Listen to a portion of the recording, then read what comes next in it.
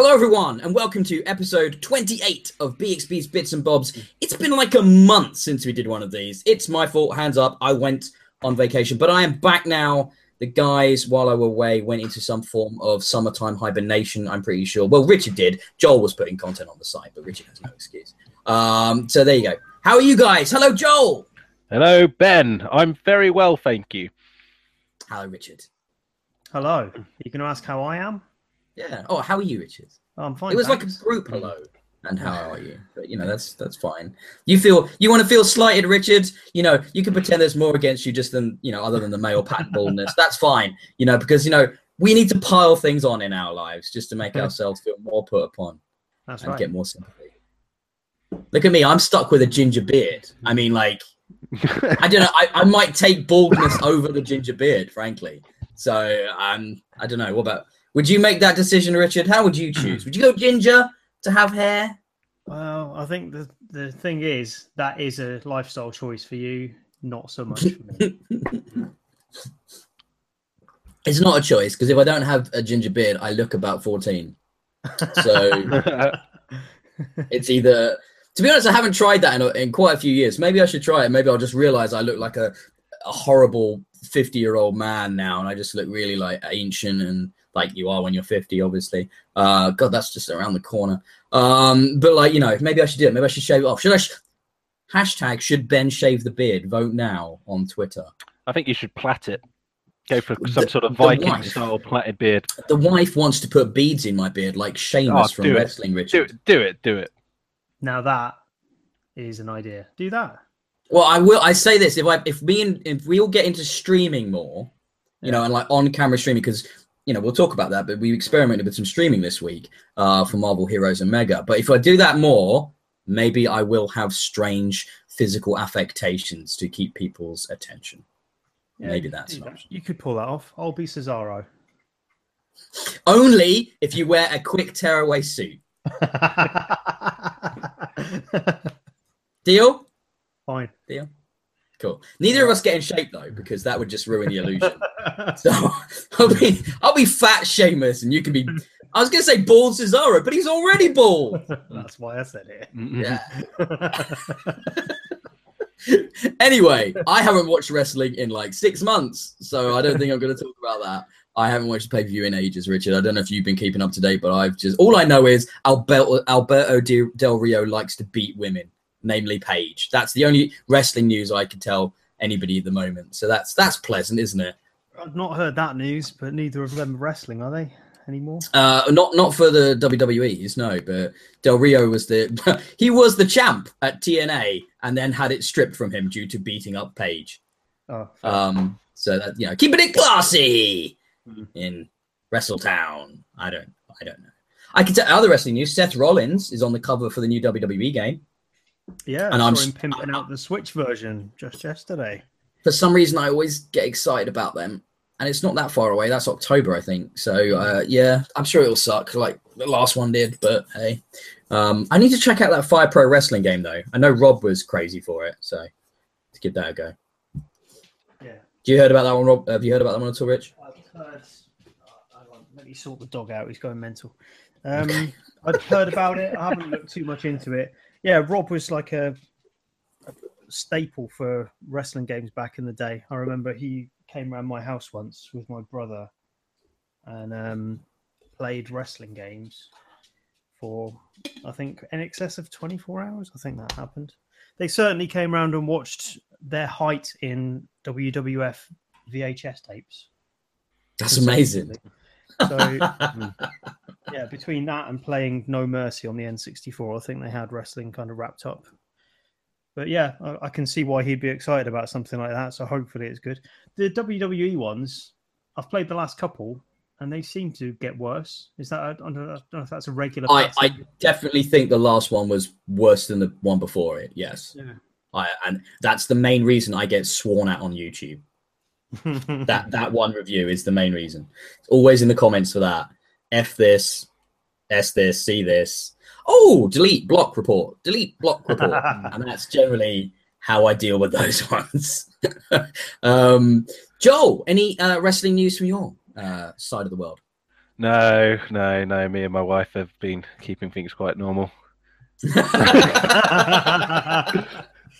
But who's to say normal? Perhaps that's abnormal. At least in the company you seem to keep, Joel. No role play in the past month.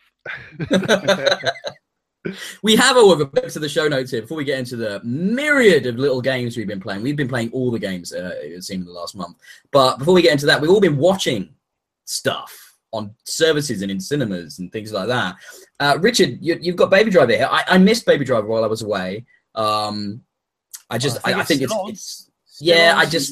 it's too many films, man. It's like War of the Planet of the Apes is out now, and there's something every week. I can't go back. It's like, there's no time. So I'll probably wait for that one on Blu-ray. But do you rate it? Did you enjoy it? Yeah, you've got a cinema pass, haven't you? I do, but I don't live that close. I have to drive out there and stuff, and it's a bit of an effort. And yeah, anyway, I've got excuses for days. Richard, just tell me about Baby Driver. It's great. I don't know if you're a fan of Edgar Wright, but I kind of love everything he does. I just said I was, and then he made The World's End. Yeah, that is garbage. The nadir of his career, certainly. Yeah. I'm with you on that. But this is an uptick. It's totally back on track for what you expect of Edgar Wright. It's funny. It's got the visual flair of an Edgar Wright film. The way that every shot is shot, every line is delivered. Written. It just feels so comic booky, but in a way it doesn't feel fake or unrelatable. The parallels I've heard with this is with Scott Pilgrim. I've heard people comparing the two a bit in tone and stuff. It kind of is like Scott Pilgrim, obviously without the video game visual special effecty stuff. But in terms of tone, the way it just the real selling point for Edgar Wright and this film is the way that he weaves it into the soundtrack. The entire thing is built around the soundtrack to the point that I'd almost call it a musical with no singing in it. Okay. And how that works, I don't know, but it certainly does. Every scene flows rhythmically. The acting, I think they had wires on while they were acting so they could hear the soundtrack as they were working. And they acted in time with the soundtrack. And it comes across in every single scene. Everything is rhythmic. And it feels like, the best feeling of rhythm action games, except you're watching it in the cinema. That sounds really curious. Yeah, as an experiment and stuff, as in filmmaking, I'm definitely going to check it out. However, it's like I'm looking at it and I'm going, I could probably get the same experience from that at home. So, not sure. I think because it works so hard to be this bombastic, big, brash experience, certainly with the sound, probably more so than the visuals, you need it big and loud. And in the cinema, it totally delivered. I'll certainly watch it again at home, but I'm glad I saw it in the cinema. And all those other movies that you mentioned coming out, want to see them just as much. But I think this was my first choice because it looks like one of those films that kind of gets sidelined for the reasons you said. I mean, it doesn't look like it might be one of those big blockbuster movies, but that's kind of the reason I wanted to give it some time, especially after Scott Pilgrim kind of bombing. This needed some support, and I knew it was going to be good from what people were talking about. So get it watched if you haven't already. I'll try. I will make every effort because I like directors that are auteurs, that have a style, that are definable and recognizable. Be it, it's the same thing for me with comic books and any form of medium. If you can look at something and go, that's a X by a Y, and then it's like, because so much stuff nowadays is generic, nostalgia-driven bullshit, that it's kind of nice that there are people making things that are truly original and fresh and exciting, and they should be supported, like you said, in the cinema. It is totally that. It's a pure Edgar Wright movie because he made this off the back of coming off the Ant-Man project, which I think was quite a painful experience for him, having written the script and was planned to direct, bombed out of that project and went straight into this as something that he'd wanted to do at the beginning of his career. I think there was a music video he did that was quite similar to this. And he's come back with quite a personal vision of a movie that he wants to make. And I think the word auteur is correct. in this case, it's exactly the movie that he would want to make. Without Awesome. any compromise. Very good. It's interesting because we're talking about the Edgar Wright there and stuff, and how he's got a lot of video game inspired sort of processes and filmmaking. And to be honest, I've been watching movies recently, and you see it more and more. Like John Wick 2 is so heavily video game influenced. Yeah. It's unreal. Yeah. It's like watching a first person shooter at times in that, and almost to its detriment, almost. I think it just about gets away with it. But the reason I bring up the video game connection is because Joel has been watching a straight up video game TV animated series, haven't you? Yeah, this week Netflix launched their animated series based on Castlevania. So I sat down and watched it. It's only 4 episodes long, single series, each episode about 25 minutes. And I thoroughly actually enjoyed it. It's I think the animation's really good. Really enjoyed watching it. It's got its own very unique style. It's kind of a bit gory, which I find is kind of befitting of the Castlevania atmosphere and things. But yeah, it tells the story. It's kind of set around the Castlevania 3 game. So for those who are familiar with the story of the series, it chronicles Trevor Belmont. Brilliant name. Obviously fighting Dracula because it's Castlevania, and it's the first series. There's going to be a second series, the third series. So this is just it getting started. But yeah, I really enjoyed it. I'd recommend anyone gives it a try and see what they think. I've tried the first episode, and I'm not pulled in yet. I was quite disappointed. Does it pick up? All right.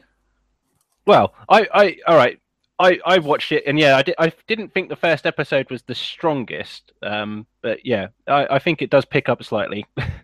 I watched the first episode, Richard, as well. And how can you not be drawn in by Dracula crying tears of blood? Isn't that so brilliantly emo-y, over the top Castlevania-ness?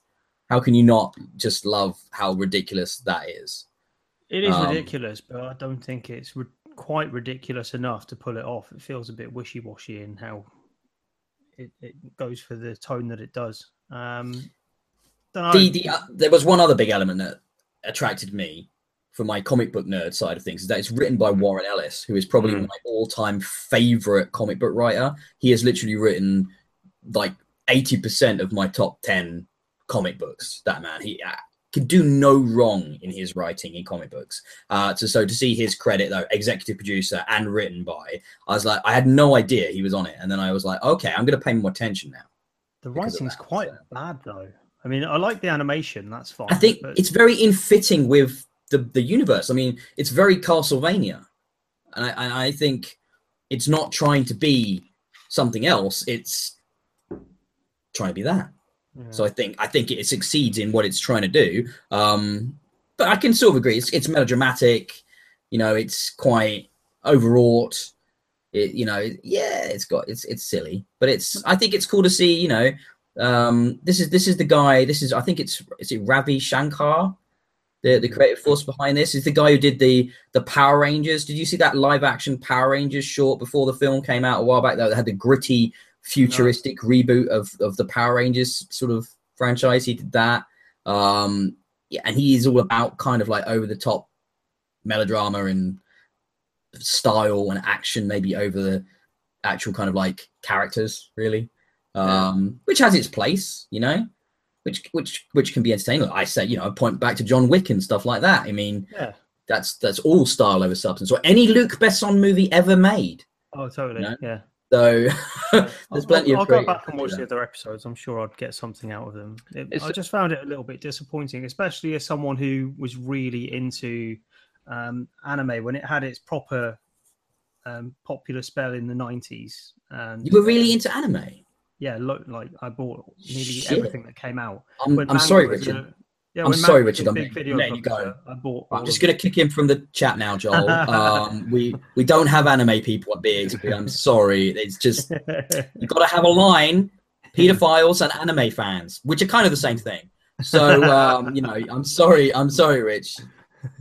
Time to let you go. Who knew you had such a dark, twisted, horrible, horrible past, Rich? I had no idea.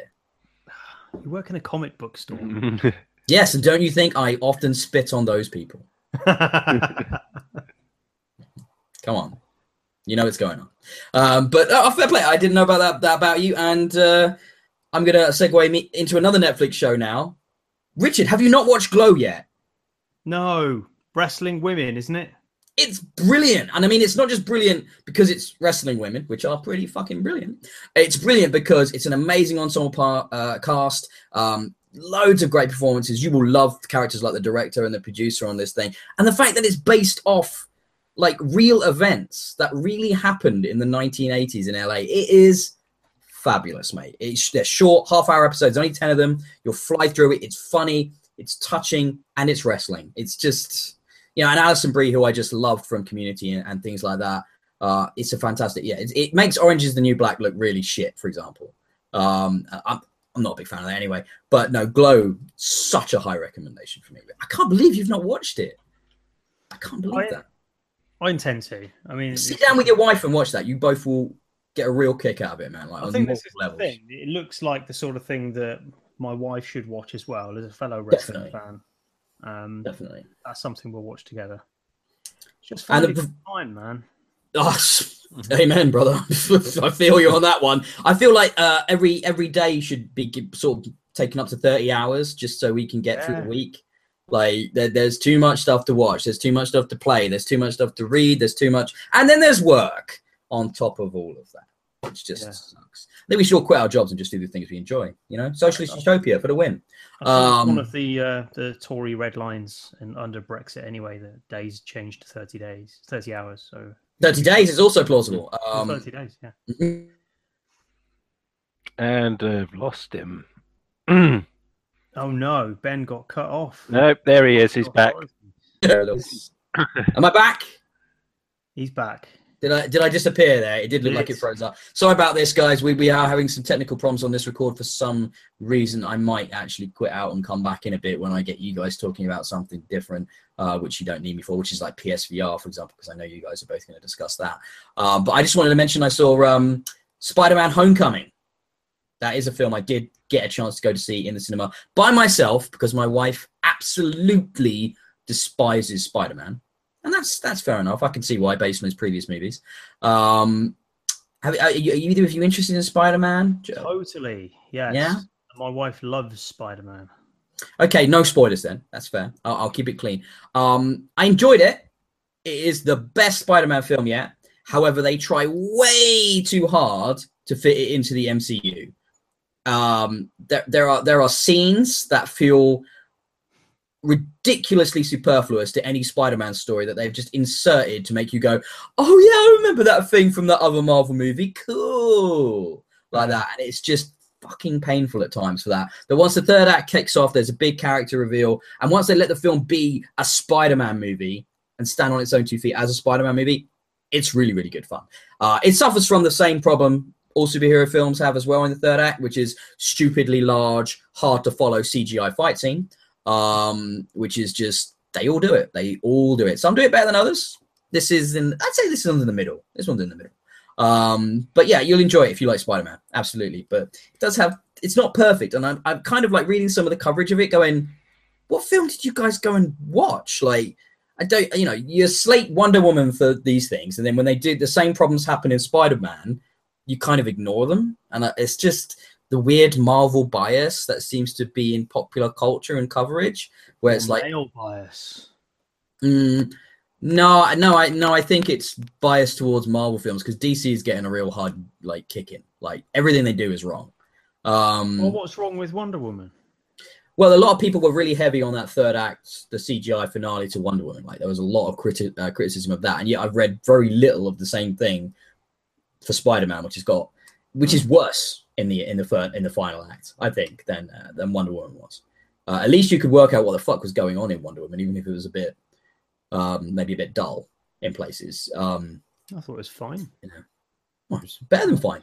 They're both good movies. They're both good movies. It's odd to hear you complain about the Marvel Universe stuff because that's kind of the point, isn't it? Isn't that what the Homecoming moniker is about? He's finally back in the Marvel stable. When you see it, you'll probably see what I mean. In the previous Marvel movies, the connections to the wider universe, except for the big Avengers movies, the big tentpole ones, are usually more subtle. They're usually incidental. In this, it feels like they have been very, very specific to write one a cameo there, a pointless scene, whole reams of exposition, you know. Like, for example, the way the Netflix stuff, for example, is connected to the wider universe in New York. They don't really bang on about the incident that much, do they? They don't really go on about, you know, the alien invasion every 5 minutes. It comes up a few times. Yeah. But in Spider-Man, it comes up like all the time. And it's just a bit jarring. There is a particular scene with Happy Hogan where he's packing up a plane and he lists the contents of the plane. It's just him, and he's just walking. It's a green screen sort of scene, you can tell. And he just lists all these things, and they're all just references to previous films. And it's just like, that's so fucking forced. You know, that is weirdly unnecessary.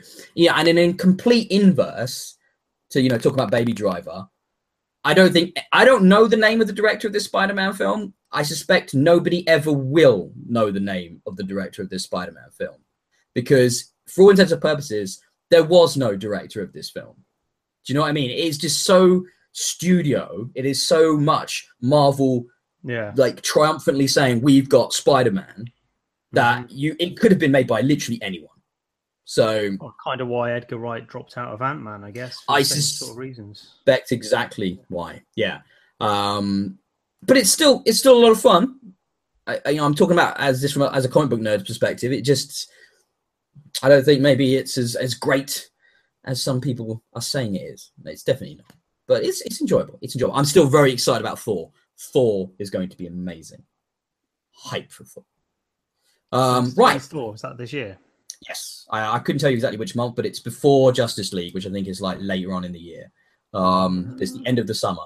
And that's actually been directed by an auteur. That's being directed by the guy who did Hunt for the Wilder People, What They Do in the Shadows.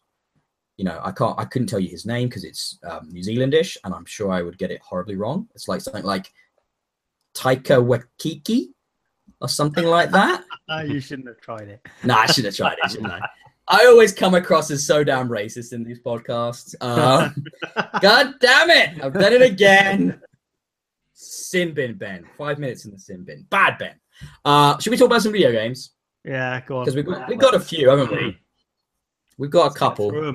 Joel's just like, please God, because he's going to say something else, and he won't be able to take that one back. Right, so we've all been playing loads of games. Richard, as it's probably really fresh in your mind, because you're writing the review like right now. Yeah. Why don't you tell us a little bit about Dragon Bros? Is it Bros or Brothers? It's Bros, isn't it? Well, what's the etiquette? I think since the 80s, you're allowed to say Bros, aren't you? Technically, it's Brothers, but dude, bro, or Bros. Bros could be Bros. Dragon Bros. The other brother. I suppose it could be. But what is this? Let's stop talking about the names of what the game is. Instead of grammar, should we talk about the game? Yeah, why not? Right, Crazy. Dragon Bros, that's the one I'm going to go with, is a 2D retro run and gun platform thing. And it's got two dragons in it, which are bros. So that's where the name comes from. So you choose a dragon bro and you have a gun,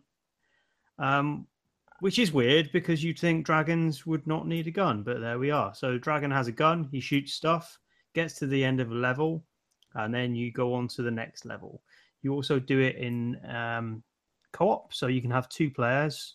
That's where the other dragon bro comes in, and you shoot stuff together, and it's fine. That's kind of as excited as I can get about it. It's a game that's pitched as being inspired by Super Time Force, which long-time followers of BXB will know I reviewed quite favorably. I really enjoyed that. That was a game that similarly had pixel art aesthetic, chiptune music, leveraged nostalgia quite heavily, but more as texture than its fundamental substance. Because it kind of built itself around quite an original idea. The time travel mechanic in Super Time Force was its raison d'etre, and it used the nostalgia aspect as just flavor for that, really. Dragon Bros doesn't have that luxury. It kind of riffs on old ideas. More than riffs, it kind of reskins old ideas and doesn't add a lot more. So it's difficult to be excited about it. Aside from the meat of the game, which is those side-scrolling levels where you shoot enemies on your own or with a co-op partner, there are submissions and side missions on a map that you can unlock. Think like Shovel Knight, the map in Shovel Knight where you can go to do main missions and then the submissions that give you a little side quest or something. The side quest missions in this are essentially Pang, that old arcade game from the 90s. Bit of Space Invaders chucked in there as well.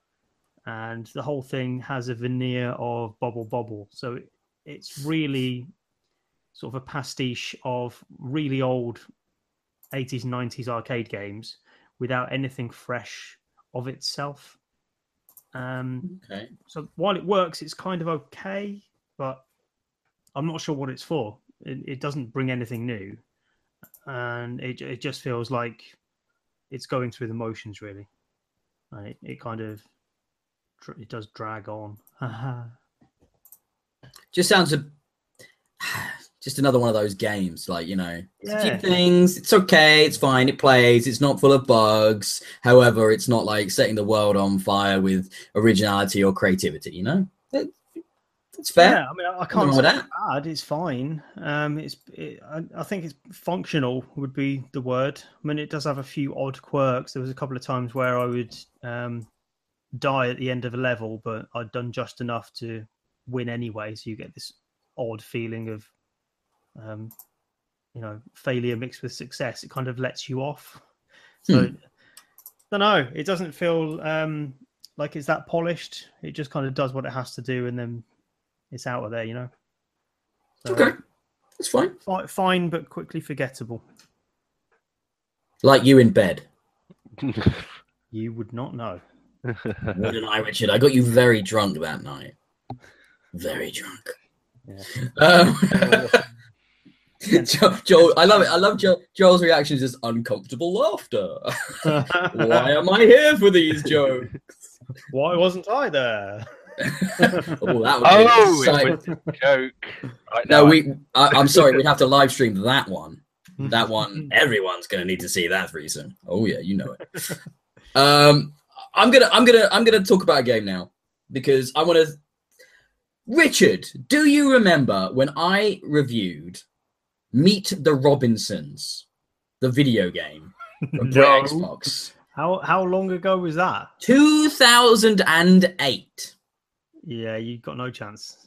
Yeah. Well, I remember because it was the last time I reviewed a kids game, like a game, a film tie-in kids game for Xbox. Back in those days, we'd basically review what we were given, wouldn't we? It'd be like, there were so many discs flying around, promo copies for 360 games. Whoever the editor was back then, I'm guessing that was still Mike, he'd send it out to us. We'd have a week to turn something around. I remember reviewing this game, having never actually seen the film, which is a difficult experience for a film tie-in game.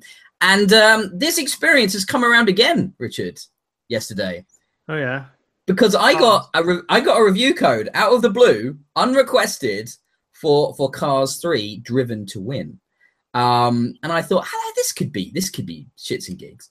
So I downloaded this game. And I kid you not, I looked up the developer, right? Avalanche Software, not Studios, not to be confused with Avalanche Studios. Avalanche Software, and I looked back through their games they've developed, their history. I'm like, I wonder what they've done.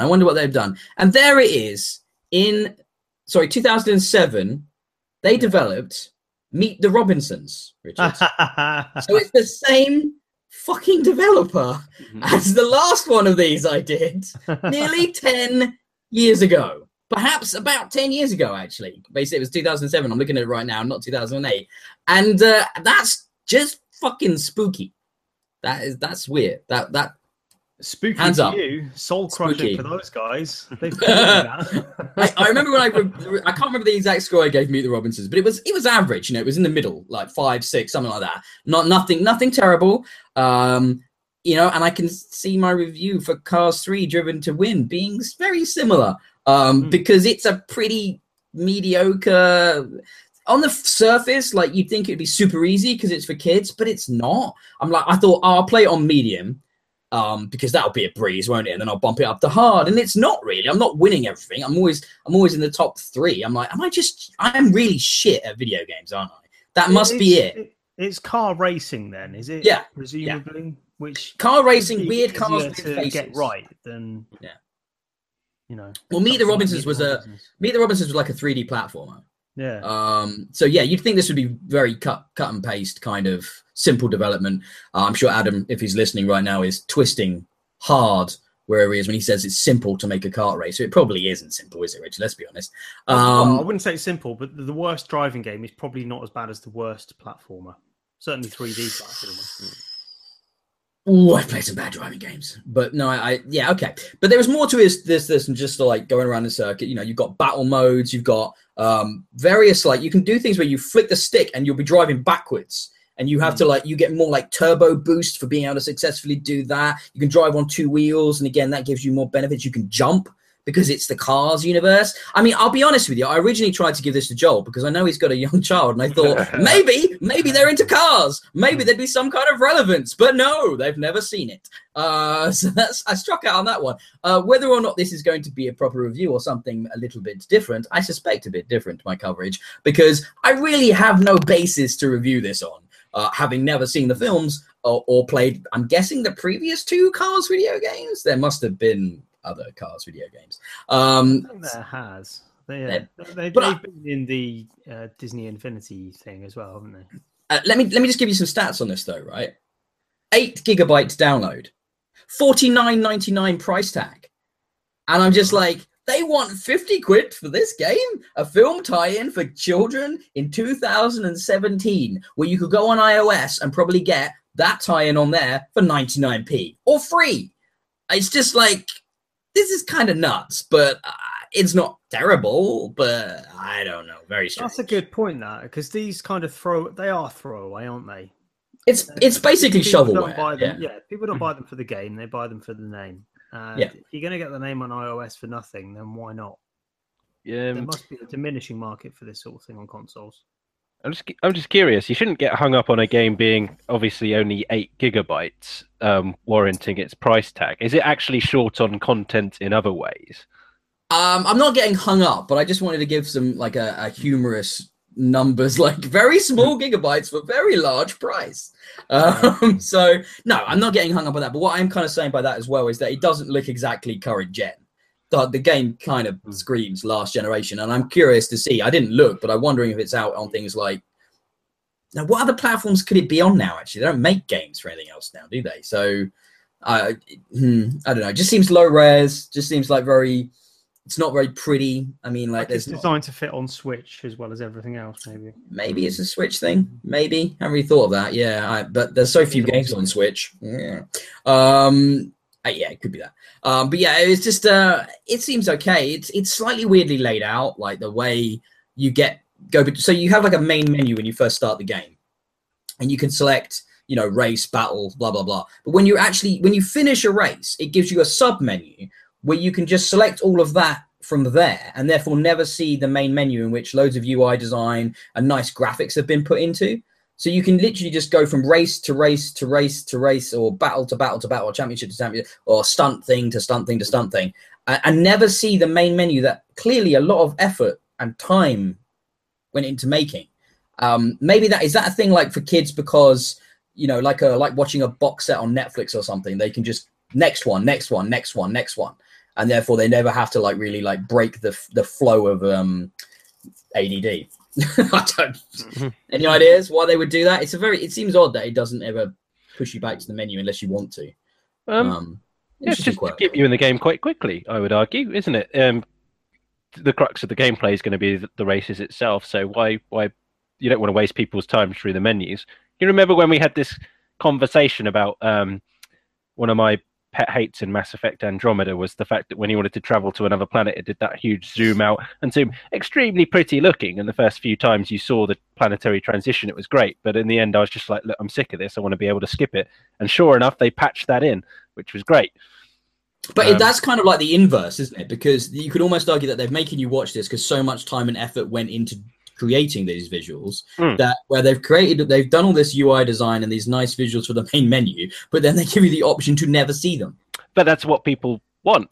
Mass Effect Mass Effect did the inverse, and people complained about it, so hence they patched it. Yeah, and kids' attention span's very short, so keeping them in the game as quickly as possible. I'm just thinking of this poor developer at Avalanche Studios. He spent all that time.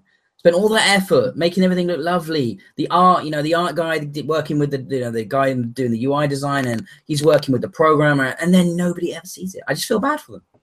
I just want to give him a hug. Just like, sorry, you're working on Cars 3. You know what? But you should make him something and post it to him. He'd appreciate it.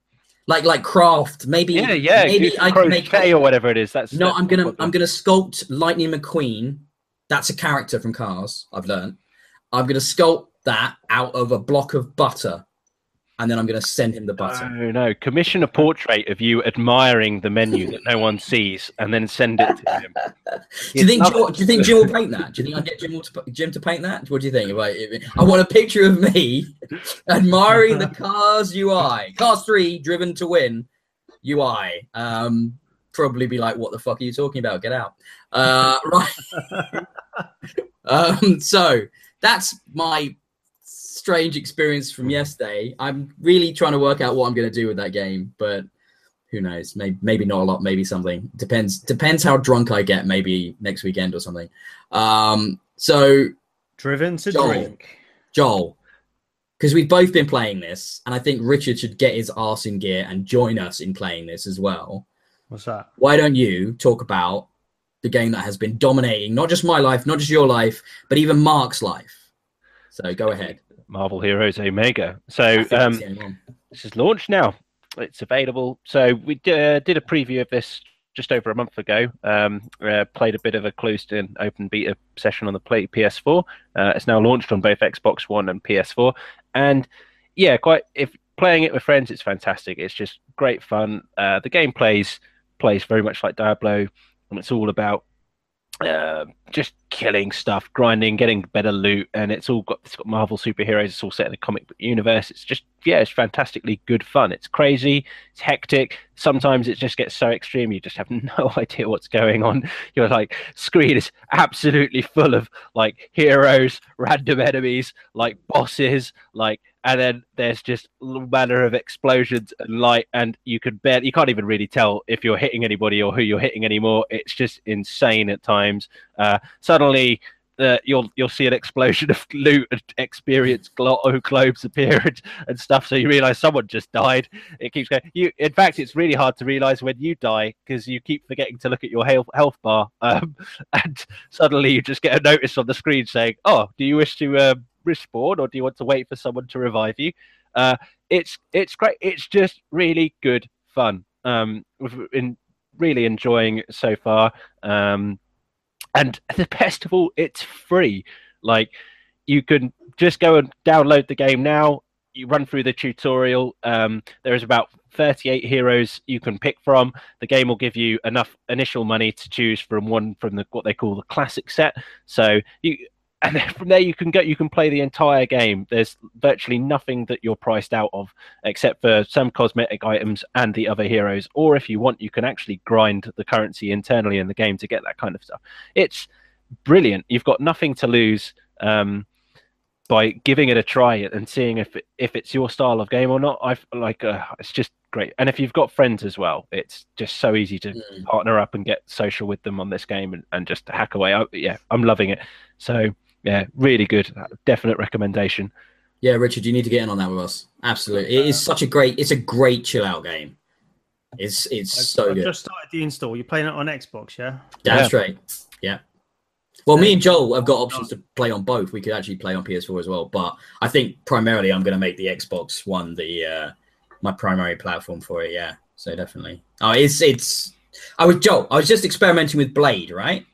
the last few days, and he's got this interesting mechanic where, because he's this vampire that's trying to not turn into a bad blood-sucking vampire all the time, he has to take this thing, elixir.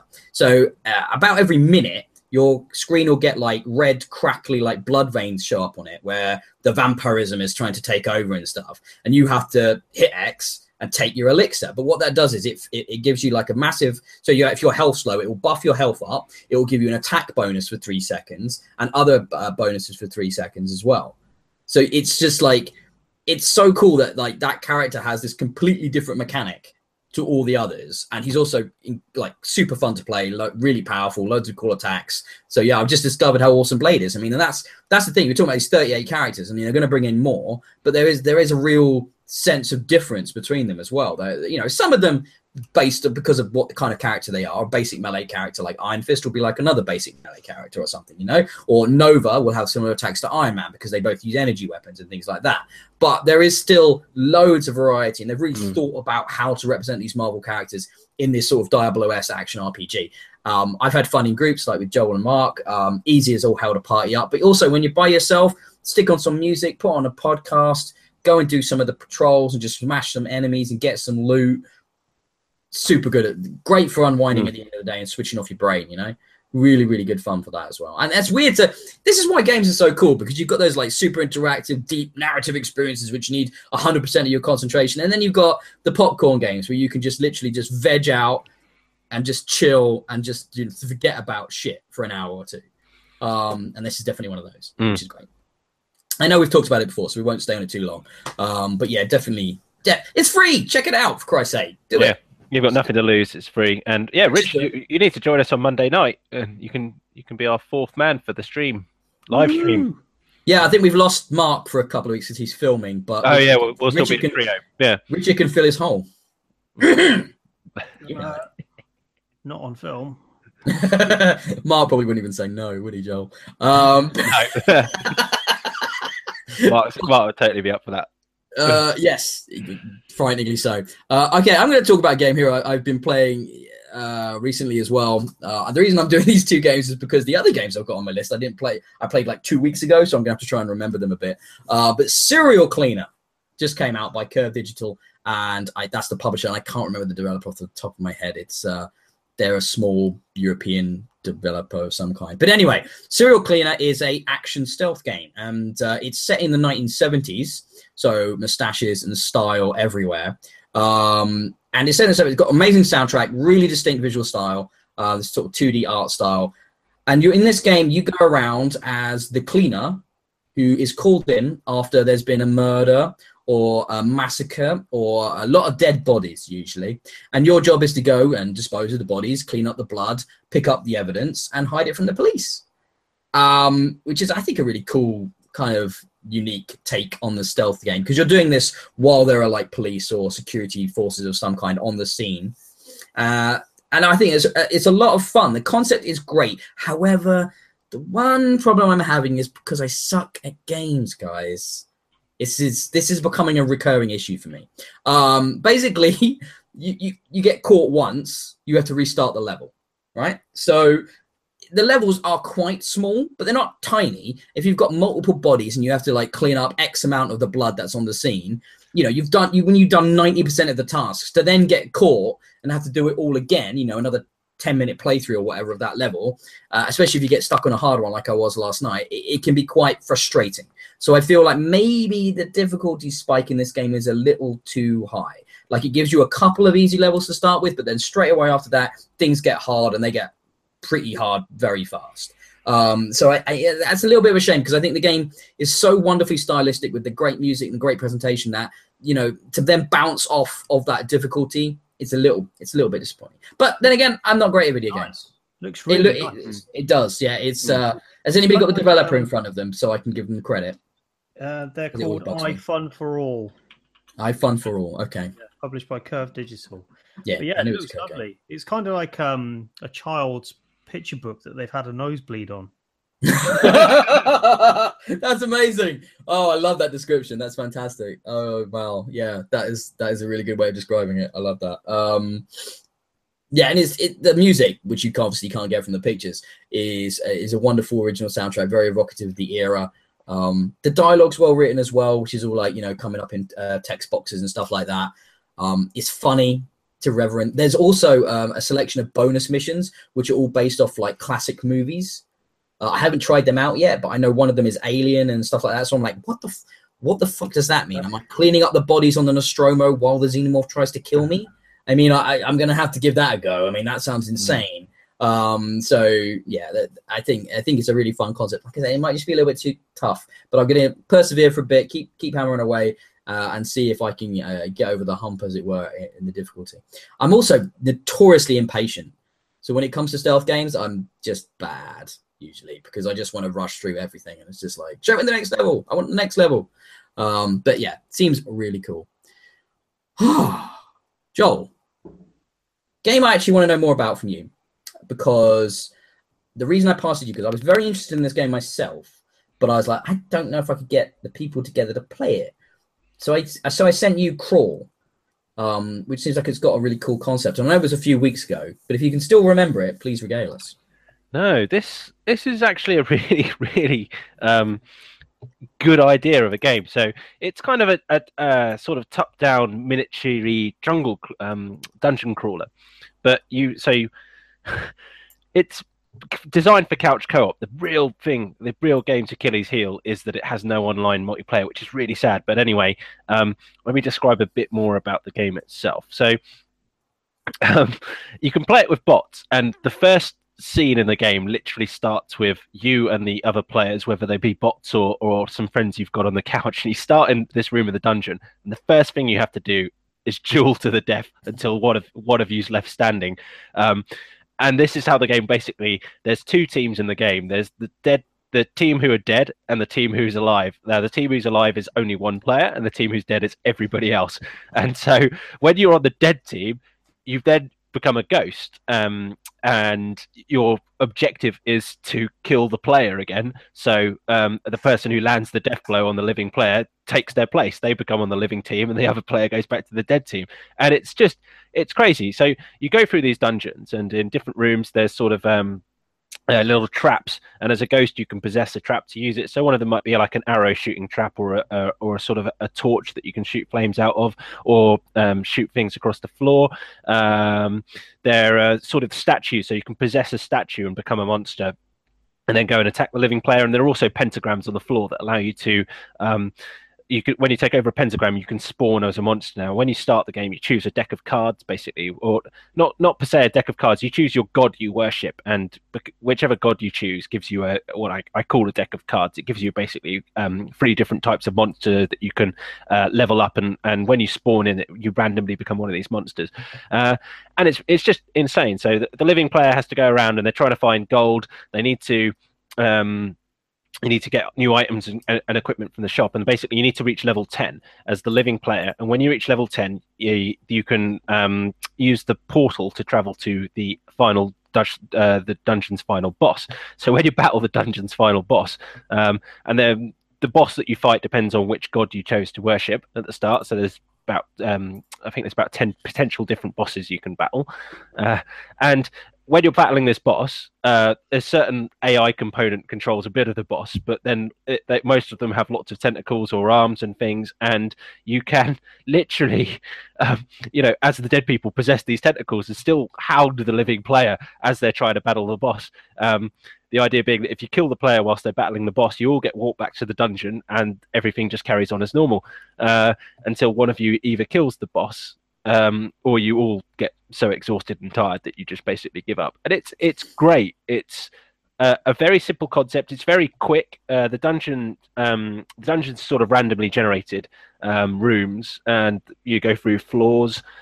Each floor has a shop and a few different rooms to look around in and stuff, but it's very quick. It flows very quickly. It won't take you get long to level up to level 10. As the living player levels up, the dead players also earn experience points, which when you reach the end of a level, you can level up your monsters, so you can upgrade them, evolve them, become tougher. So everyone kind of evolves in sequence. So the living player never gets too strong because the dead team always have monsters that are in balance.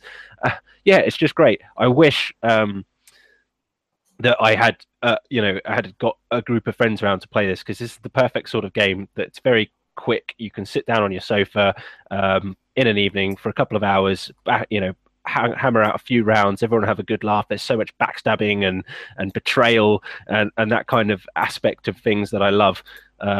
It's really, really great. Like I say, I gave it 4 stars, and it would have been if you could play this online, which I think would mean that it's just become so much accessible for a lot more people. It would have been a 5-star for sure. It looks pretty. It's got nice soundtrack, but and they've got some nice little touches, the tutorial and a little bit of narration in there and things. But yeah, overall, it's just got great gameplay. I thought it was brilliantly fun. Very good social gameplay. It does look awesome. Yeah, I mean, I saw people playing it on a stream, like a year ago on PC, and I was like, that would be so much fun to play in a group. But as is often the problem with a lot of these really cool like couch co-op games, because putting online into a game is so difficult. To sort out all that net code and stuff, it's like you need a team usually like twice the size of what these developers usually have to be able to actually pull that off. So I can understand why it's not there. But yeah, God, it would be a must buy, wouldn't it? By the sounds of things, if that was in there. I really hope that they can possibly patch the matchmaking in, because that would make it. I think they've got a winning recipe there. It's really good. There any talk of that? Have you heard anything about it? No, I just pie in the sky. Pie in the skying here. I haven't done any research, but it's mostly just I'm hoping for myself, because sometimes when you just want to play a quick 20-minute game, this would be the great kind of game to play. It's kind of nuts, and it's very fast, and it's just good fun. That sounds really cool. That does sound really, really cool. I'm gonna quickly talk about a game before I throw over to you guys to go into the PSVR segment, where I just sit here being all jealous. And I'd almost forgotten about this game, because I got this just before I went away, and then I forgot to talk about it on Bonus Babble. And I've just remembered it, and it's definitely worth mentioning, which is Nex Machina, which is the new Housemarque game on PS4. And Nex Machina, do you guys know Housemarque? Do you know who I'm referring to? Yeah. So Resogun, Super Stardust, Ultra HD, Super Mega Awesome Remix, or whatever they ended up calling that when it came out for the 6th time on the PlayStation Vita. So those guys, what they did with Resogun specifically is this it's voxels, isn't it? It's like everything blows up into awesome looking voxels. So there's like debris and sort of cubes and bits flying all over the screen in Resogun. Now they've taken that same mechanic, and they've moved it into a more conventional top-down twin stick shooter sort of idea, which is all on this alien planet. I don't know, Earth, could be anywhere really. The thing that's made me laugh about the Nex Machina is there's loads of like really great teaser art for this game, which implies some kind of storyline about the machines rising up as technology has got to a point where they've gained intelligence and want to overthrow mankind. None of that's in the game. Not a jot. Not a single bit of exposition or storytelling or anything. But frankly, it's not needed. This game is a pure shooter. So you've got these stages, which have got multiple paths, unlockable elements. As you remember from Resogun, Richard, you're saving humans throughout. You're getting power upgrades and shooting up upgrades to your guns and your abilities and your shield and stuff like that. So a lot of similar mechanics, but obviously the plane is now 2D, and you're not 2D, sorry, but it's top down, I should say,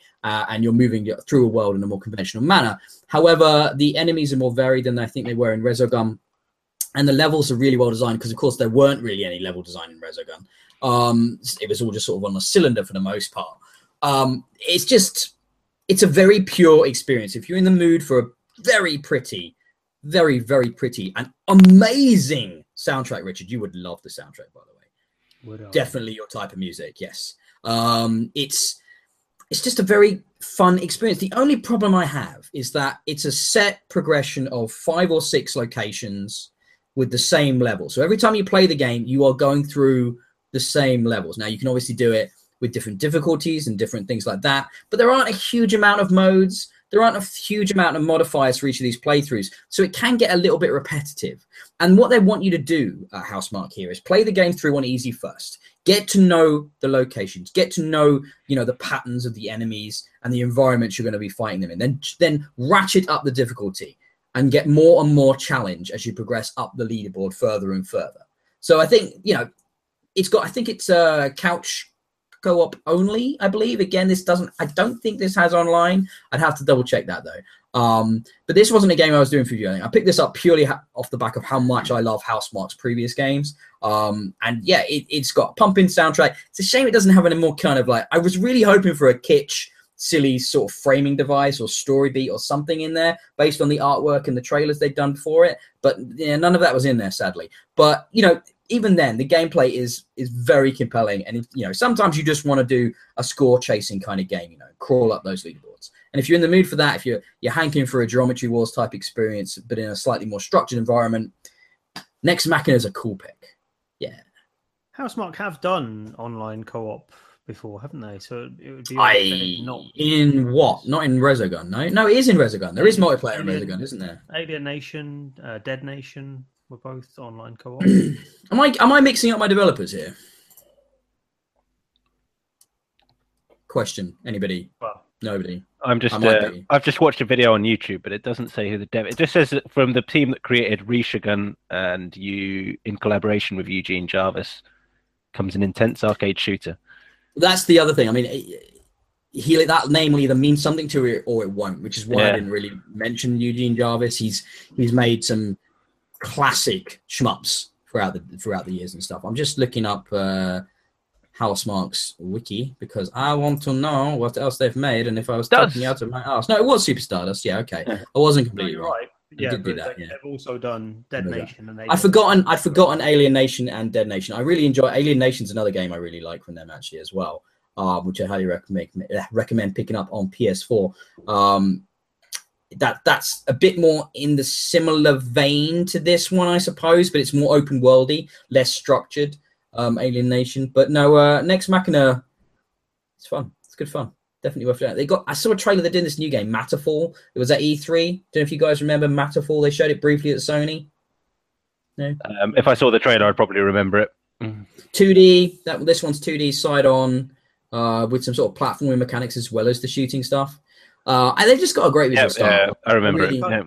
I think I heard the name Matterfall as another game that's got fall in the title, and I rolled my eyes so hard that it went over the trailer.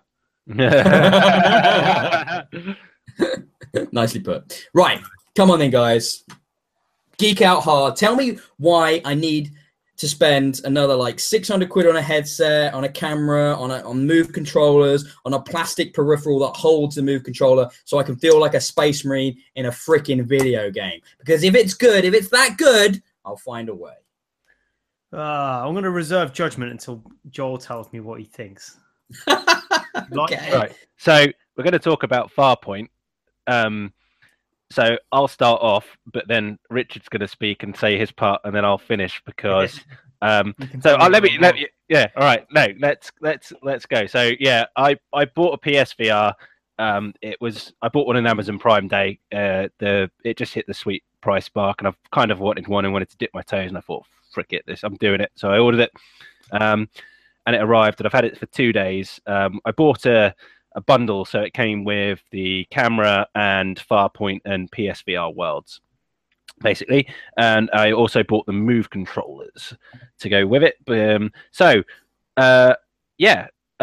Richard, talk about Farpoint because I want to hear your answer.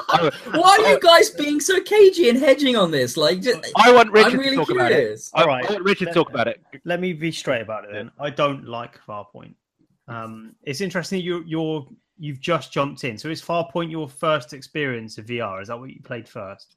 No, I played the PSVR Worlds bits first, and I played Farpoint last night for a while. Okay. I think because I've had VR for a little while longer, I got mine back in November, and I've played a fair amount of what's on offer for PSVR. My expectations for Farpoint were quite high. This is supposed to be something that builds on the VR experience that we've learned since the device came out in October last year. It brings that new gun controller. So expectations are high for something that's even more immersive than we're used to.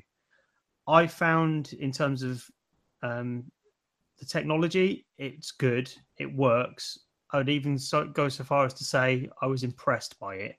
The particular feature that really sticks with me is being able to look down the sights of a gun in game physically, and that actually works. So none of this iron sights holding in a button. You just look down the barrel and you get your targeting. It's phenomenally immersive.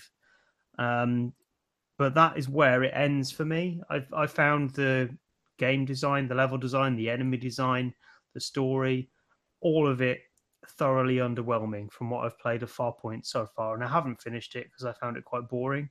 But it seems to be level after level of dusty sand bowls, tunnels that lead to a spidery looking boss with smaller spiders on the way.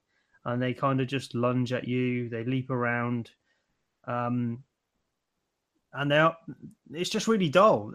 Everything about it is kind of by the numbers. It feels like assets could have just been dropped in there from some sort of VR game development package. And there's been really no thought put into it beyond the technology of the gun controller and the capture of some of the character cutscenes is quite nice. That's good. But the game itself, I'm not feeling it at all, I'm afraid. All right. Did you feel differently? So,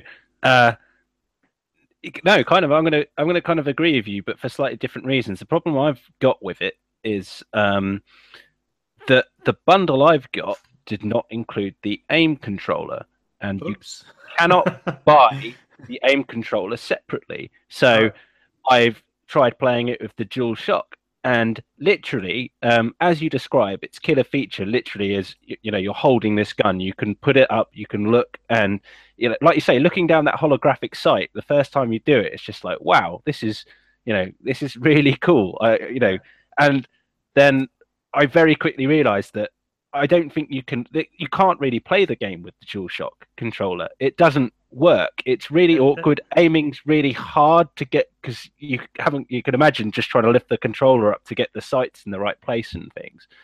Oh God!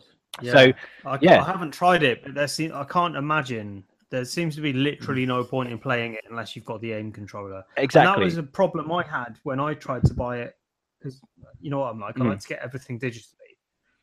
You've got no choice if you buy Farpoint. If you want the gun, you've got to get a disc. So I ended up buying it with a disc, selling the disc, and then buying the download with whatever money I got from it. Yeah, which is ridiculous, isn't it? But that's what I ended up doing, and it's mad that they make you do that if you want the download, because they do sell the download, and there really is no reason to buy it unless you've got the gun. Yeah. The thing that annoys me is you can't buy the gun separately at present. Apparently, you can in the United States. You can't in the UK, which is frustrating. Now, there are certain bits I like about what I've played of the game so far. I've not played more than about 25 minutes, I would say, just arriving at the first part of the space station on the first level of the planet, basically. The story is kind of interesting from what I've seen so far. There are some beautiful moments where I just like to stand and look up at the sky. It's quite, there's some quite pleasant things to look at so far. But yeah, what I see as the game's killer feature, I can't enjoy or experience like it's supposed to be. And you can't even use, I thought you'd be able to just use the Move controller. So I actually thought that I'd be able to sellotape it into the end of a kitchen roll or something and pretend I've got it. But you can't. It won't work. It won't work with a Move controller, even though conceptually the aim controller is a gun-shaped Move controller. So that's really annoyed me because the relationship between the game and the controller is so tightly knit. I'm amazed that they actually offered it separately. And in your case with the digital purchase, that is a different angle I hadn't even thought about there. So it sounds like you'd be buying Rock Band without a plastic guitar. Yeah, very much so. That's a very good way of describing it. Yeah. Like you could do that on a controller theoretically, and I think in the early Guitar Hero games you could do that. But they quickly realized, why the fuck would you ever want to do that? So they took it out. But that's really interesting. He talks about looking around and being impressed with the visual splendor of it, but having played other stuff that just looks loads better on VR, even that was underwhelming. If you're looking for something that looks impressive just looking around, try Batman or try Robinson the Journey. When you go back to Farpoint, you'll wonder what you were impressed with. Okay, that's very interesting. I think from now on, Richard, when you talk about VR games, I want a 1 to 5 rating based on how sick you get. So where is Farpoint on your sickometer? Farpoint makes me sweat. I haven't been sick. She sweat. That's a new one. I love it. So, some light heart palpitations. That's like a 1. 2 is like sweating. 3 is like heavy sweating and queasiness. I love it. We have to work this one out for later. What about you, Joel? I mean, as somebody who's just going to the VR space, Richard seems to be more negatively affected by VR than pretty much anyone I've ever spoken to. So where do you stand on this, Joel? Have you been puking yet? No, I haven't had any problems with motion sickness, but all the games I've played so far, have been kind of extremely short, I would say. So I don't know if I've been playing anything long enough. So far I've played some of the games from PSVR Worlds. So I've done the Ocean Descent, I've done the London Heist, which is fantastic. Oh, that's great, isn't it? Yeah. The smoking thing. Yeah. Breathing out the smoke and then the smoke comes out. That's great. Yeah.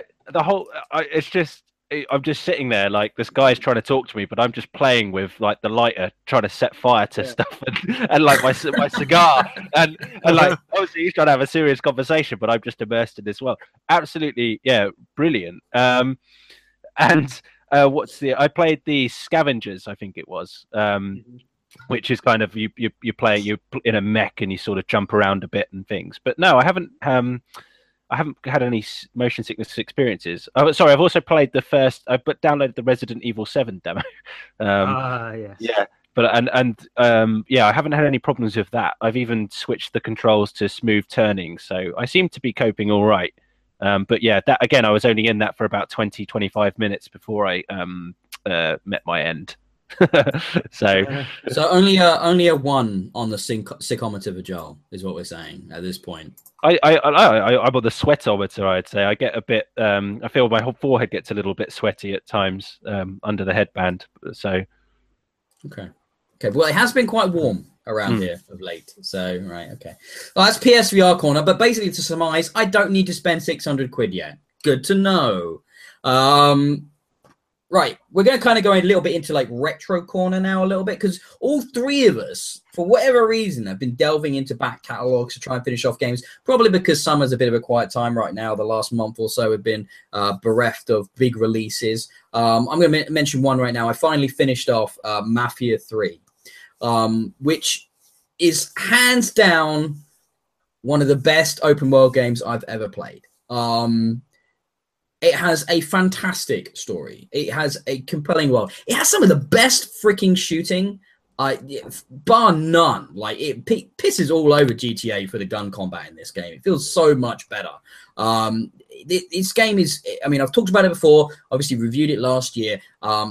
It got some bad press. It didn't get like universally loved, but I can't help but give props to Hangar 13 for the bravery in its depiction of this time period in America, the most awful human beings. There's a bit where I was playing it where Nolan North's in this game as an absolutely disgusting, deplorable, Southern racist Klans member. And I noticed it was him not because of his voice, but because it looked like Nolan North, right? Because it's done full, they've got full like mocap and performance capture in the cutscenes. And it looked like him. I'm like, shit, that's not. I barely could recognize the voice because it was so heavy with the Southern drawl and the spitting, venomous uses of the N-word and the C-word and all this, which you don't expect Nolan North to say because you think of him as, Uncharted, Nathan Drake and stuff. But it was a great performance. And then when I shot this dick in the face and then stabbed him in the chest, it felt really good. Like, this guy deserved that. And there's a lot of that in this game. Like, you are a violent sociopath in this. But at the same time, pretty much everyone you murder, they're worse. So it's cool.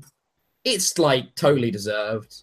And it's got a great twist in the storyline with a brilliant post-credit scene, which is, I think, has been all over the internet now. So most people already have heard about it, even if they've not played it, which is definitely sets up things potentially for a Mafia 4, which I would just love. like where that could go. But this is a great game that's been on sale multiple times, which you could pick up on Amazon, I'm sure, for like 20 quid easily right now. The DLC they've been putting out, I've only just scratched the surface on, but it seems to be substantial and well made. And the developers have really supported the game with numerous patches, all this DLC.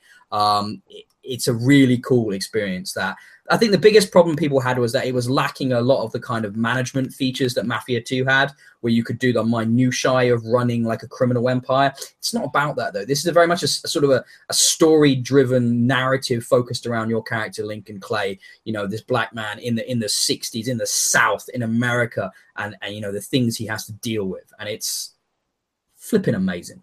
Like, it really transports you there. So you guys should both check it out. Highly recommend. But who wants to go first? God, well, my completion of the game probably... It's big. It's an open world game. It's got to be like 50, 60 hours, something like that I've put into it, you know. I mean, I reviewed it at around the 30-hour mark. So I've done considerably more, and I've still got a ton of... I've still got 2 huge DLC episodes, and there's a third one that hasn't even come out yet to play. Wow. That came out a long time ago, didn't it? And they're still releasing DLC. These aren't little things. They're like big DLC things. Like the first one is a whole nother like county that's added onto the side of the city, which is more open, and it's all about like street racing and like it's to do with like the cannabis being used in a big way, and it's to do with basically the attitudes of like small town sheriffs in that era. Like, you know, you think the cities were bad for persecution. Wait till you deal with this guy. And then the second episode is all to do with like set in Nam, where there's like the 2 main characters. There's Lincoln Clay and this guy called Donovan, who's like your handler, your helper, who's a CIA agent in Nam. That's where you go way back. And it's to do with dealing with the ghost of his past. And you go back to Nam. So there's this huge, you know, completely different environment they had for that. You know, because it's jungles and all this kind of crazy stuff. And then the third one that's about to come out is to do with the rise of this like Manson-esque cult in the city. So there's going to be loads of like black magic, and you're going to go on like these crazy drug trips. And I've seen the trailer for it, and it looks like it, you know, visual effects and stuff that, you know, you're tripping and while trying to deal with these bad guys and stuff. And yeah, I mean, like I said, I love the fact that you are a scumbag, though. That's what makes it so good. You're not a good person. You acknowledge you're not a good person. And the ending I chose, oh boy, was I not a good person. But you're like the best of what's available for this city. And the sort of summation is that the city doesn't deserve good. Like, the people here everybody is fucking awful. So it's like, you know, they get what they deserve. And I think it's great. A great way of dealing with the morality and the ethics and stuff of that time period. Yeah, it's brilliant. It's so good. I love it. Love it. Even the driving's good in an open world game. Add it to your list, Richard. Add it to your list. I need to be unemployed and then I'll play it. Fair enough. Give Teresa another few months and she'll sort you out. I'm sure she will. Richard, I see Battlefield 1 on your list. Yeah. What's that all about? It was on sale, as discussed with you fine gentlemen. Yep. There was a sale for the Ultimate Edition for 50 quid or something. £49, I think I paid in the end. Good deal. After getting some cheap credit. Well, considering the DLC is like 40 quid itself, isn't it? Like, that's very good.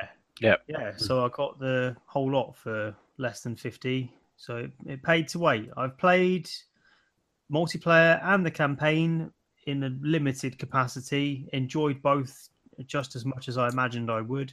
The campaign stuff's good, isn't it? Yeah. Fantastic. I gave this game 5 stars last year. Yeah. Yeah, it's really good. It's the whole package is brilliant. What did you think of the opening? Yeah, good. I enjoyed the first proper chapter more. The opening kind of it makes you run through a series of deaths, doesn't it? And and tells you like these are the people that actually die in war, and kind of gives you the message that it's not all about one hero saves the world. Whatever you do, you're kind of fucked. Yeah. You know, Ron Perlman could come on and go, "War is hell. War never changes." It's literally straight out of Fallout. The hopelessness of being a soldier in the First World War, I thought, was captured very well in that opening sequence. Yeah, it is. It is clever, and it doesn't tell you it's going to do that. It kind of launches you in and gives you the impression just on past experience that it's going to be the same as anything else you've done. This is kind of a tutorial. It'll launch you into something quite easy to manage, to show you what the controls are if you've not played something like this before. But actually, no, it's just to teach you a lesson. This is war. You're going to die. There's nothing you can do about it. Get over it. Mm. And, which of the mini campaigns have you dabbled in? The first one with the tank. Is it Black Bess? Yeah, Black Bess. Yeah. Mm. And even the tank has got character. How do they work that out? But yeah, you really shouldn't be able to characterize people in an FPS as well as they've done in this, in quite a short space of time as well. So I think the game is structured into 5 or 6 different stories, each of which has a series of levels. Yeah, 5. Has like a series of characters within each story that you follow, and within that short time, you start to care about them and empathize with who they are as individuals and as a team. And I just thought it really worked well.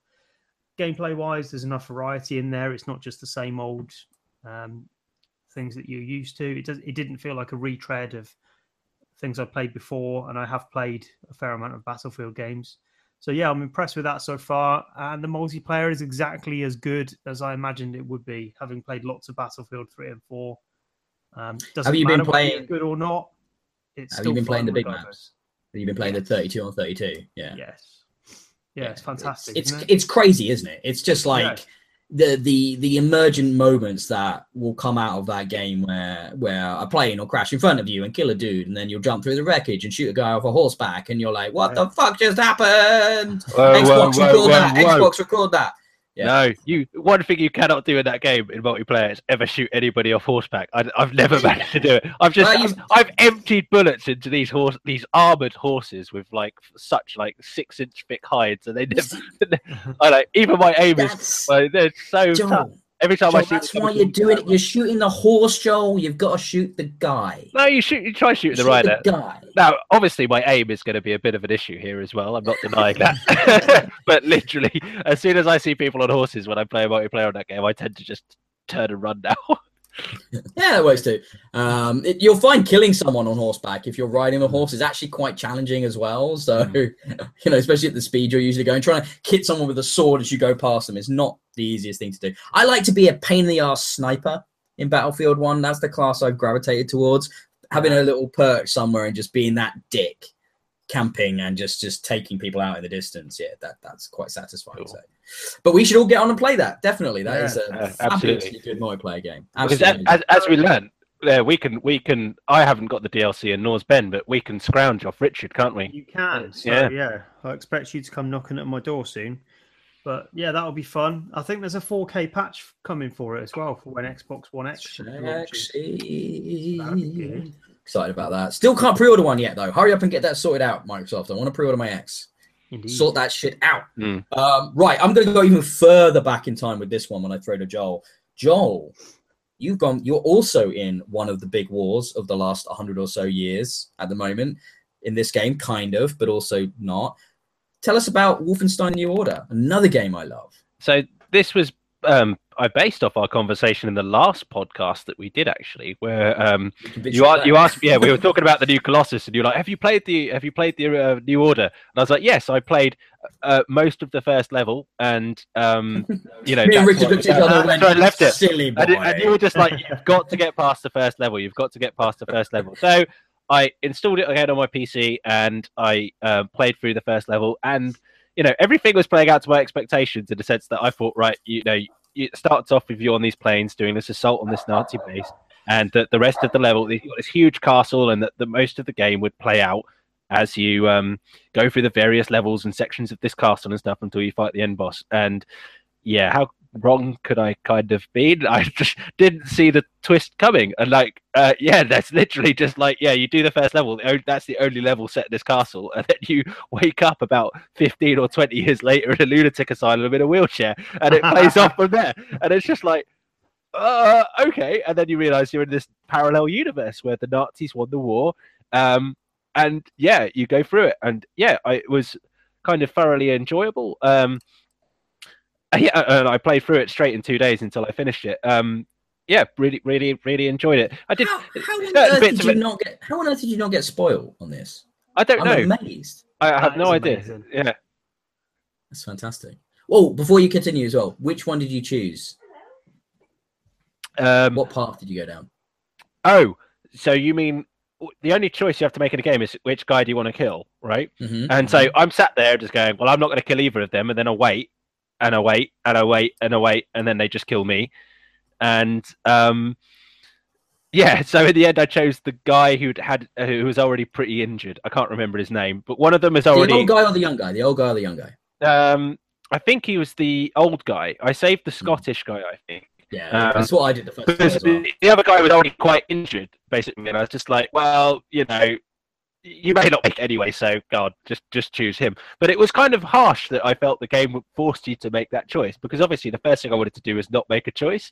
You know, I'm not going to sit here and pick either of you to die, and literally, the game wouldn't let me. It then just killed me instead. So it's like I have to do it. So, and even the second time round, it was just like, oh, this is a tough decision. You know, in Mass Effect, it was quite easy. I think when you played the first Mass Effect and you had to choose one of the two characters to die, I didn't struggle as much as I did in this moment. So well, because that decision was either Boy Scout or Space Nazi, which isn't really a hard decision in Mass Effect, is it? So, are you aware that your decision will dictate huge swathes of the game? That the game basically there are different missions and characters based on the decision you make. So you have to play it all again now. No, I didn't know it. Sorry, I didn't know it made a difference to missions. I expected it would, because obviously you re-meet the character that you save later on in the game, and they have an important part. So I already assumed it would make a difference to characters. There are other characters. There are other characters, not just that character. There's whole the game that different. It has several knock-on effects. Oh Jesus! I've already uninstalled it. I have to install it again. Well, that's why I've gone back recently, because I've also dabbled. I haven't done much yet, but I'm planning on beating the game down the other story path. Because there's a Jimi fucking Hendrix. So cool. Is one of the characters you've not met because you picked the other way. And that's why I am going to play, because I picked the same choice as you first time, Joel. Right. And I'm like, I've got to make Machine Games' take on Jimi Hendrix. That's brilliant. Right. So, see, now you've got to do it. You know you've got to do it. You know what's most annoying, actually, is that it was in the Xbox sale, last week. And even though I own the game, it would have been nice to play it on the Xbox, potentially, just to see how it contrasts with the controller and things. No, just to see the performance difference and things like that. And damn it, if I'd known that there was actually a reason significant like that to go back and play through it again, I could have done it. But oh well. Yes. Oh well. Oh well. Now you know that's the thing. Come on, the BXB bits and bobs. You're learning something new every day. That's what we do here. We educate, Joel. Everybody, not just you, everyone. It's great. It's great. I'm trying to decide in the game. I don't think we're going to get through all the games on this list tonight, guys, because we've got lots of games, and I'm already cherry picking. But I have played quite a bit of Metro Last Light on Xbox One, which I actually realized when I started playing this again. I don't think I ever played this game. I thought I'd played it on 360.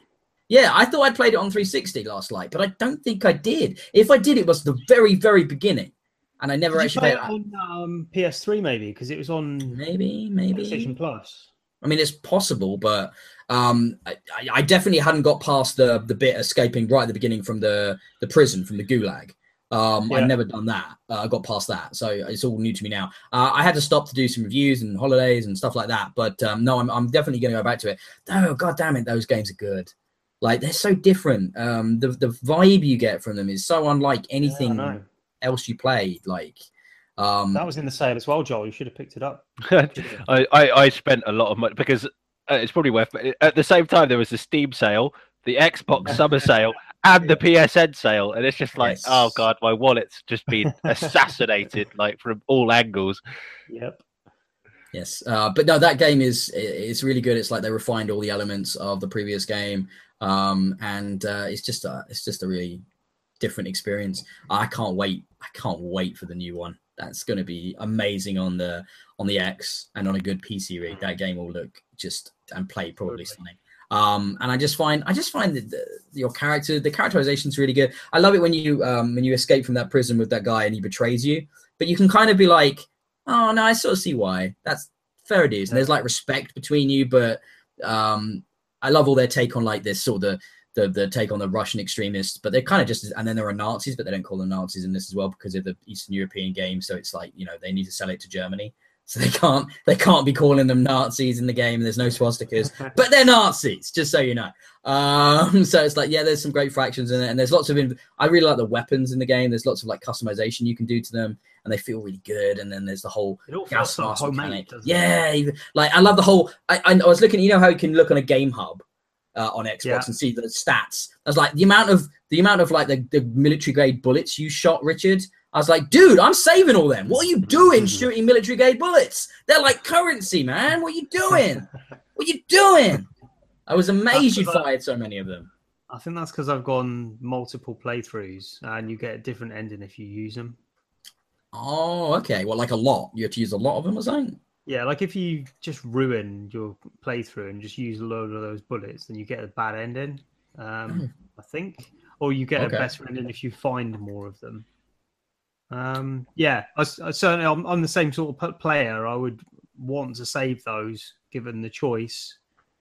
So on a proper playthrough, I wouldn't have used them. I think that's probably one of my second or third playthroughs. I've just tried them out. Sometimes, though, you've just got to put a lot of bullets into a Nazi to make sure they're dead. Yeah. That's just, Joel knows that from Wolfenstein. When he's dual-wielding auto shotguns, you just got to kill some Nazi. You have to put a lot of bullets into Nazis in that game. That was going to be one of the armored ones. Just even the standard ones seem to be able to take it quite well. Well, you got to aim for the head, Joel. You're not good at this shooting thing, are you? Like aim for the head and they'll go down. They are on the horse. Shoot the guy. Aiming at the horse again. That was my problem. Yeah. Stop aiming for the freaking horse. Richard, then, what brought you back to Deus Ex?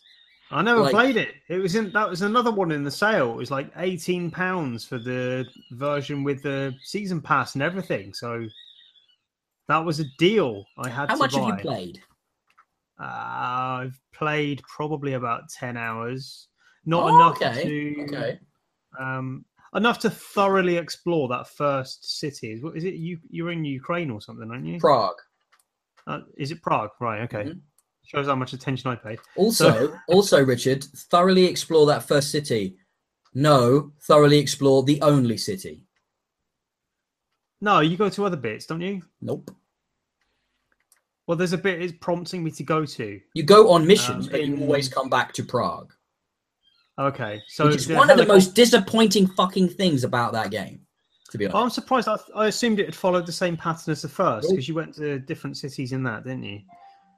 Okay, so I was really disappointed by that sequel. Like, really disappointed. It's still a fairly good game, but there's just so little ambition, and the scope of it is pulled back so much further than the first one.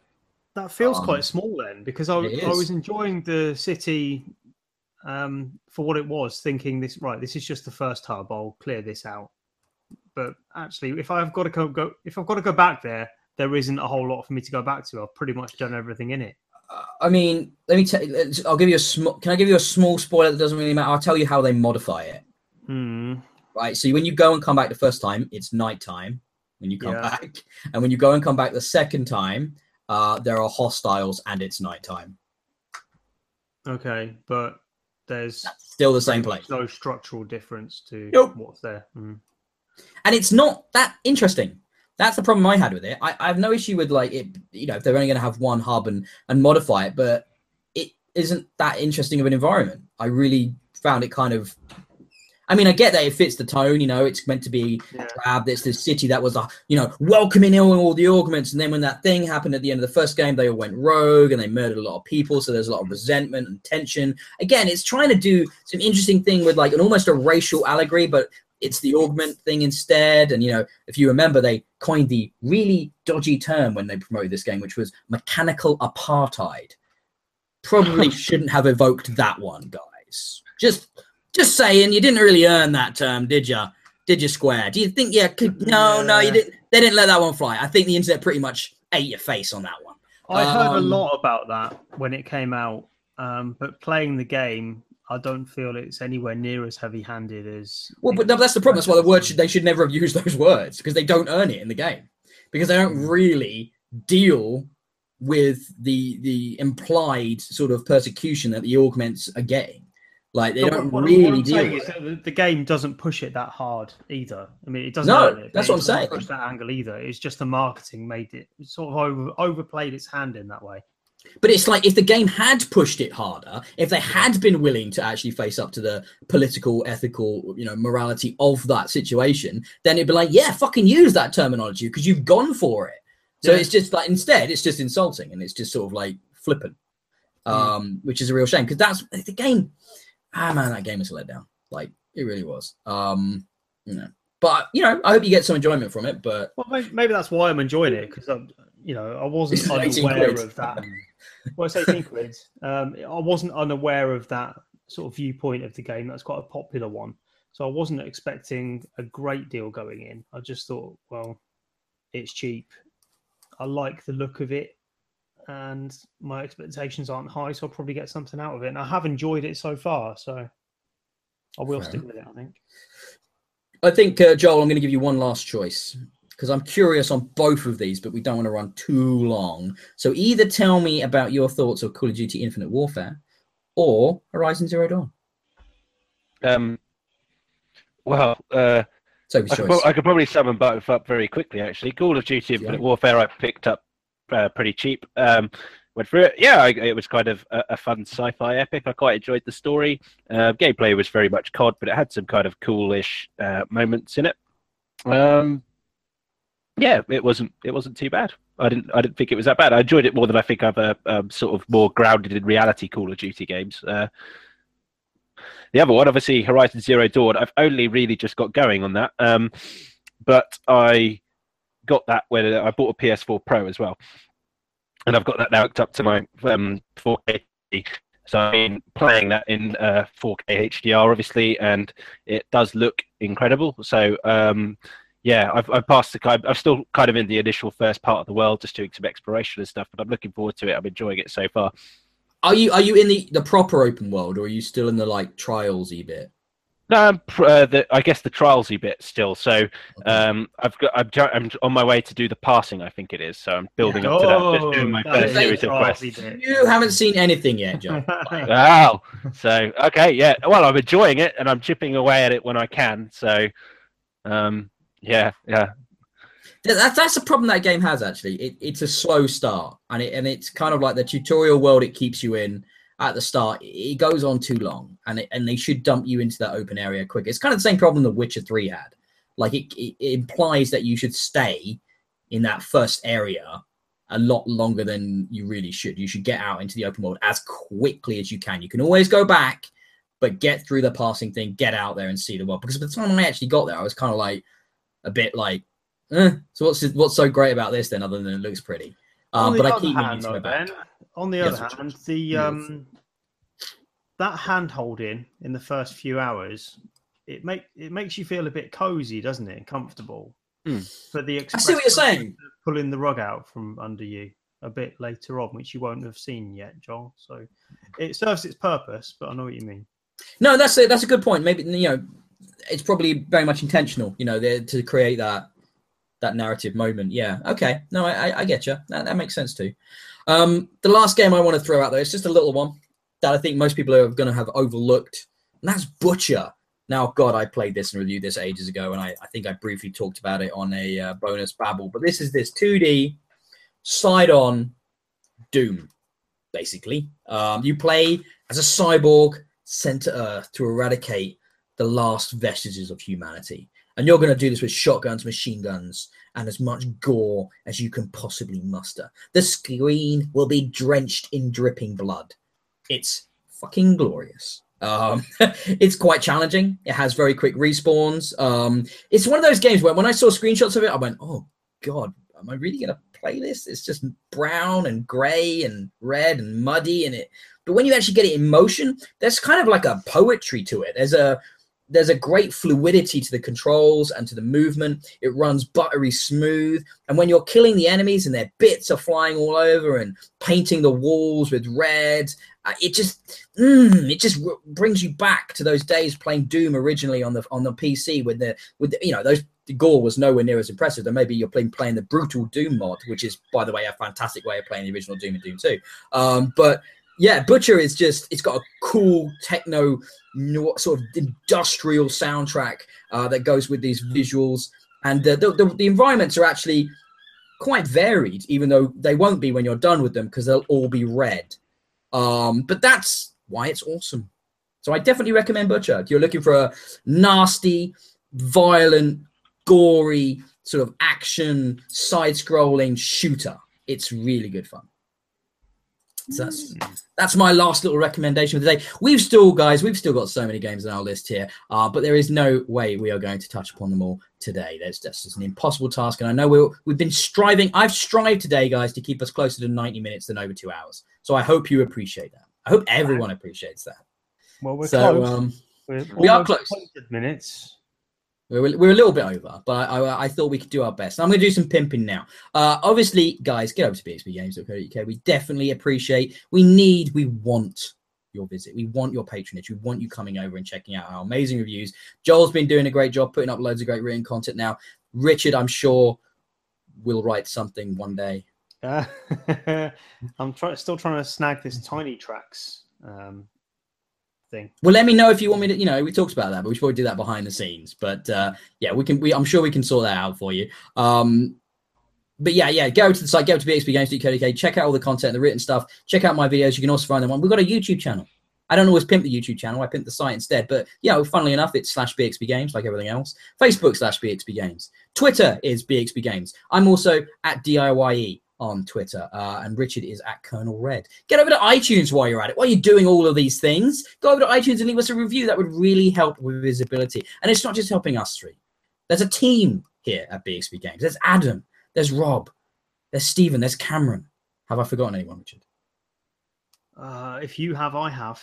Cool. I don't think I have. That's good. I actually remembered Stephen this time, so he won't send me hate mail over Facebook. So that's great. So look, we're doing stuff. There's always going to be stuff. Next week, there will be a bonus babble from myself. In 2 weeks, there will be another bits and bobs. We should be back on schedule now. I don't foresee many more delays. We're going to have things like the Destiny 2 beta to talk about in a couple of weeks' time. There's not a lot of big games right now, but it won't be long, and we'll be inundated with shit to talk about. Trust me. August, I think there's some titles coming out, and then before you know it will be in September and October, where there'll be a title or two every week. So trust me, there's going to be stuff and a reason to stay tuned to BXB Games. Anything you guys wanted to add here in the final moments of the episode? My final shout out to the Summer Games Done Quick, or the Awesome Games Done Quick guys, who raised 1.8 million in their week of speed runs for the I've forgotten the charity's name. It's the one with the doctors without mobile doctors, flying doctors things, Doctors Without Borders. So yeah, big shout out to them. Excellent job again. That's a huge sum of money. I think they should be called Doctors with Wings. I like the idea. Can they have those like squirrel suits? They can flying just come doctors, like that 80s. Oh, flying doctors! Shit, I thought that a long time. Anybody you'd like to pimp or thank, Richard, like you were doing an Oscar speech? I don't know. I'm open to anything here.